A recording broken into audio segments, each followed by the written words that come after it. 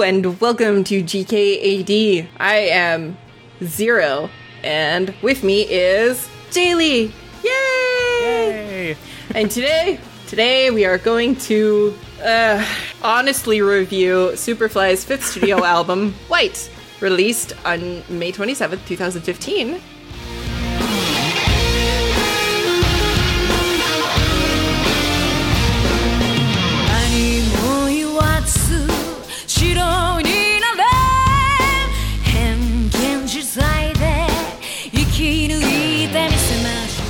Yeah, okay, Jaylee, I'm gonna let you start. Alrighty.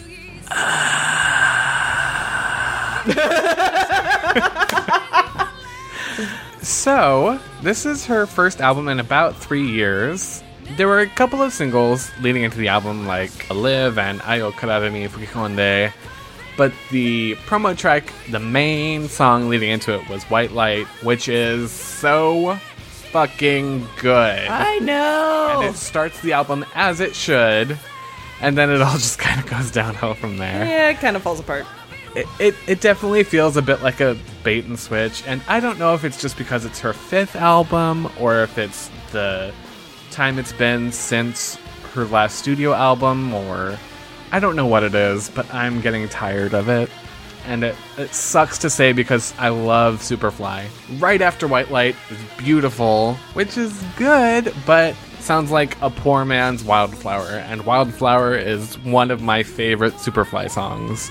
So it's just kind of like, that was a bad way to start off. And then it just kind of goes, and the songs are they're very forgettable. Or they're memorable, like Ah Ha Ha, but they're weird. And you don't know where they come from. Yeah. Or the reasoning behind why they're on this album. And so I don't have much to say about this album because so much of it was just kind of like in one ear and out the other. Mm-hmm. But here is what this album should have been. It should have started with White Light. About halfway through, you should have had Ayo Karara ni Fukikonde. And you should have closed the album out with Space, because that song is amazing and haunting, and it would have left a perfect impression. Yep. And then build your album around those three songs, and it would have been so much better than what we got. And that's really all I have to say.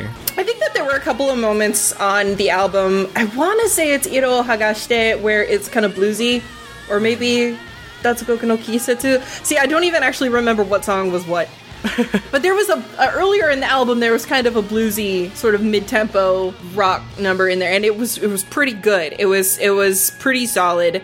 It wasn't mind-blowing, but it was quality, you know? And I think that was one of the ones that probably should have been on the album you've got imagined in your head. So, and I really think that this album really makes me realize maybe why it took her so long to make an album, because I think she doesn't know what she wants to, like, really focus on from a musical standpoint. I think her vocals and her usual strength is in that sort of classic rock sound. Like, if she did an album that sounded like an Eagles album but a little harder, like, that would be perfect for her, you know? Mm-hmm.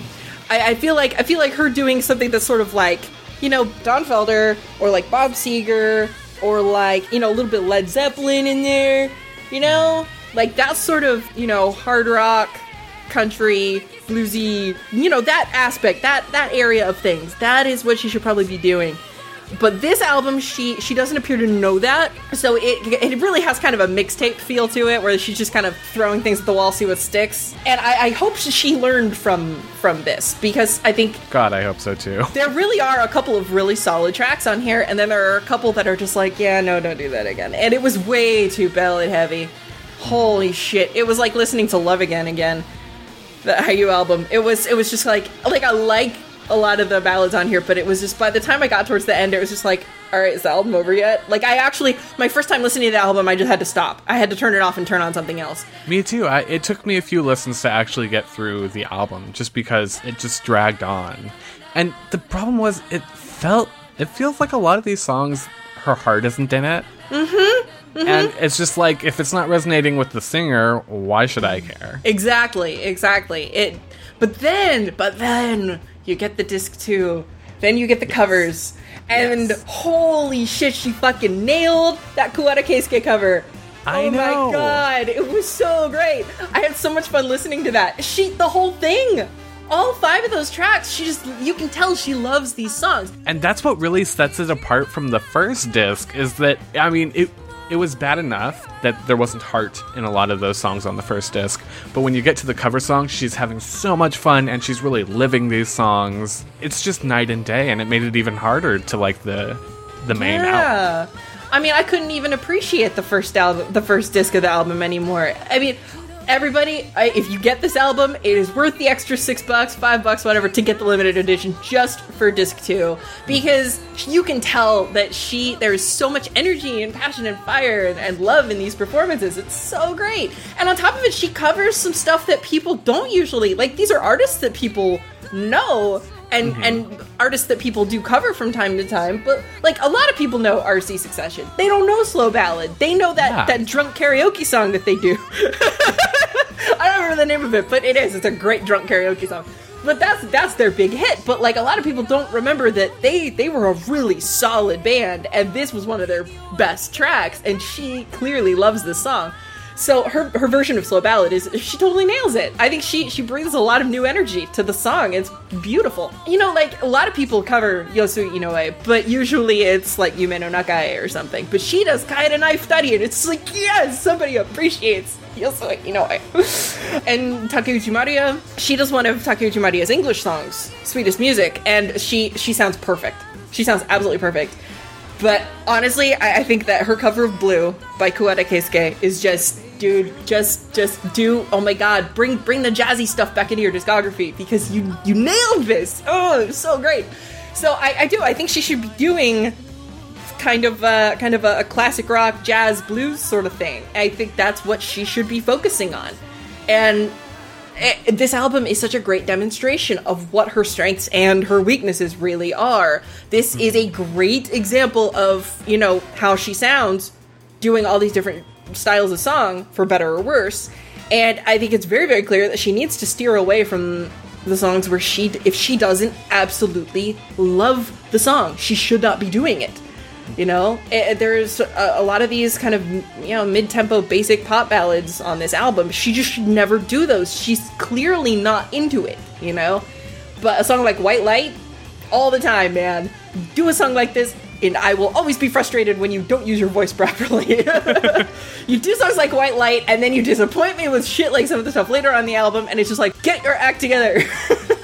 And if you're going to do a ballad, make it like Space. Make it this like Space. Epic, haunting build up, and that's such a good song. Or make it like which was just this. Oh my god, that song was a religious experience, and there's not even words. She sounds so perfect. I mean, like, it actually brings tears to my eyes when I hear it. I have to turn it off when I'm driving because it will blur my vision and I won't be able to drive safely. So do stuff like that where I can tell that you are feeling what you're singing, because her voice is just too powerful. Like, and I know it's powerful, so when it's not, I know there's something wrong. You know?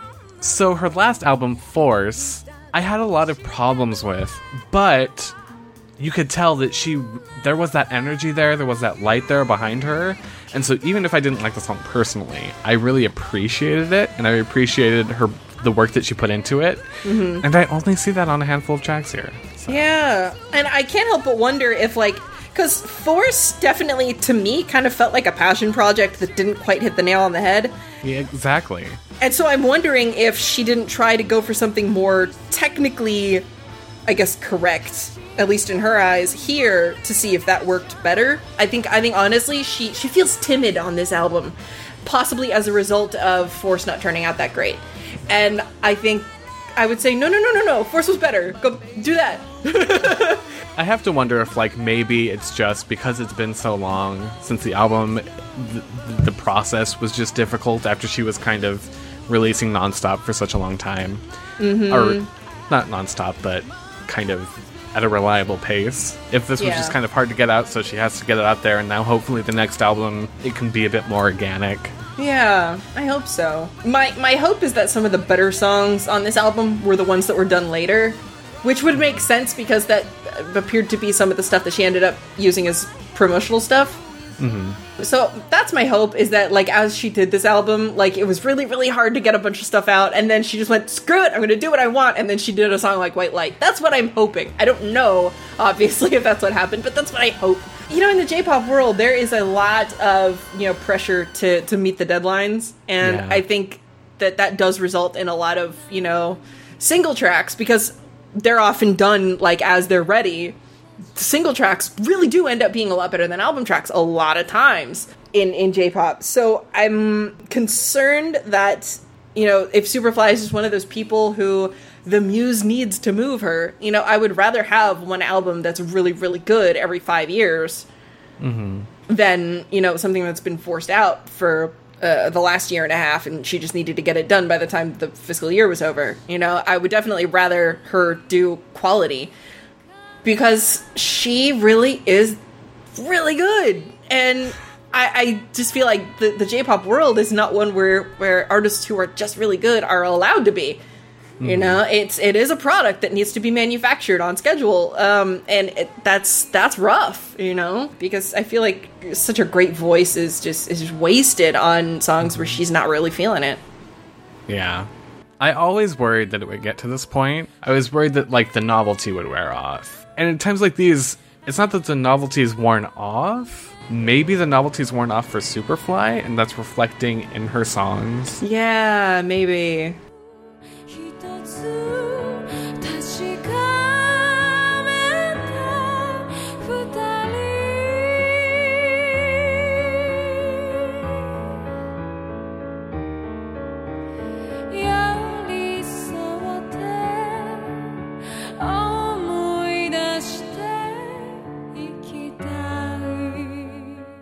So that does it for this episode of Push to Smart. You can follow us on Twitter. My God, we are not Push to Smart. You totally did that. Christ. You should leave that in. That was funny. Yeah. So that does it for another episode of GKAD. You can follow us on Twitter. I am JKJLee. She is GK0, and the show is JPopJrock _. Yeah. Until next time, I am Jay Lee. And you can call me Zero. Johnny.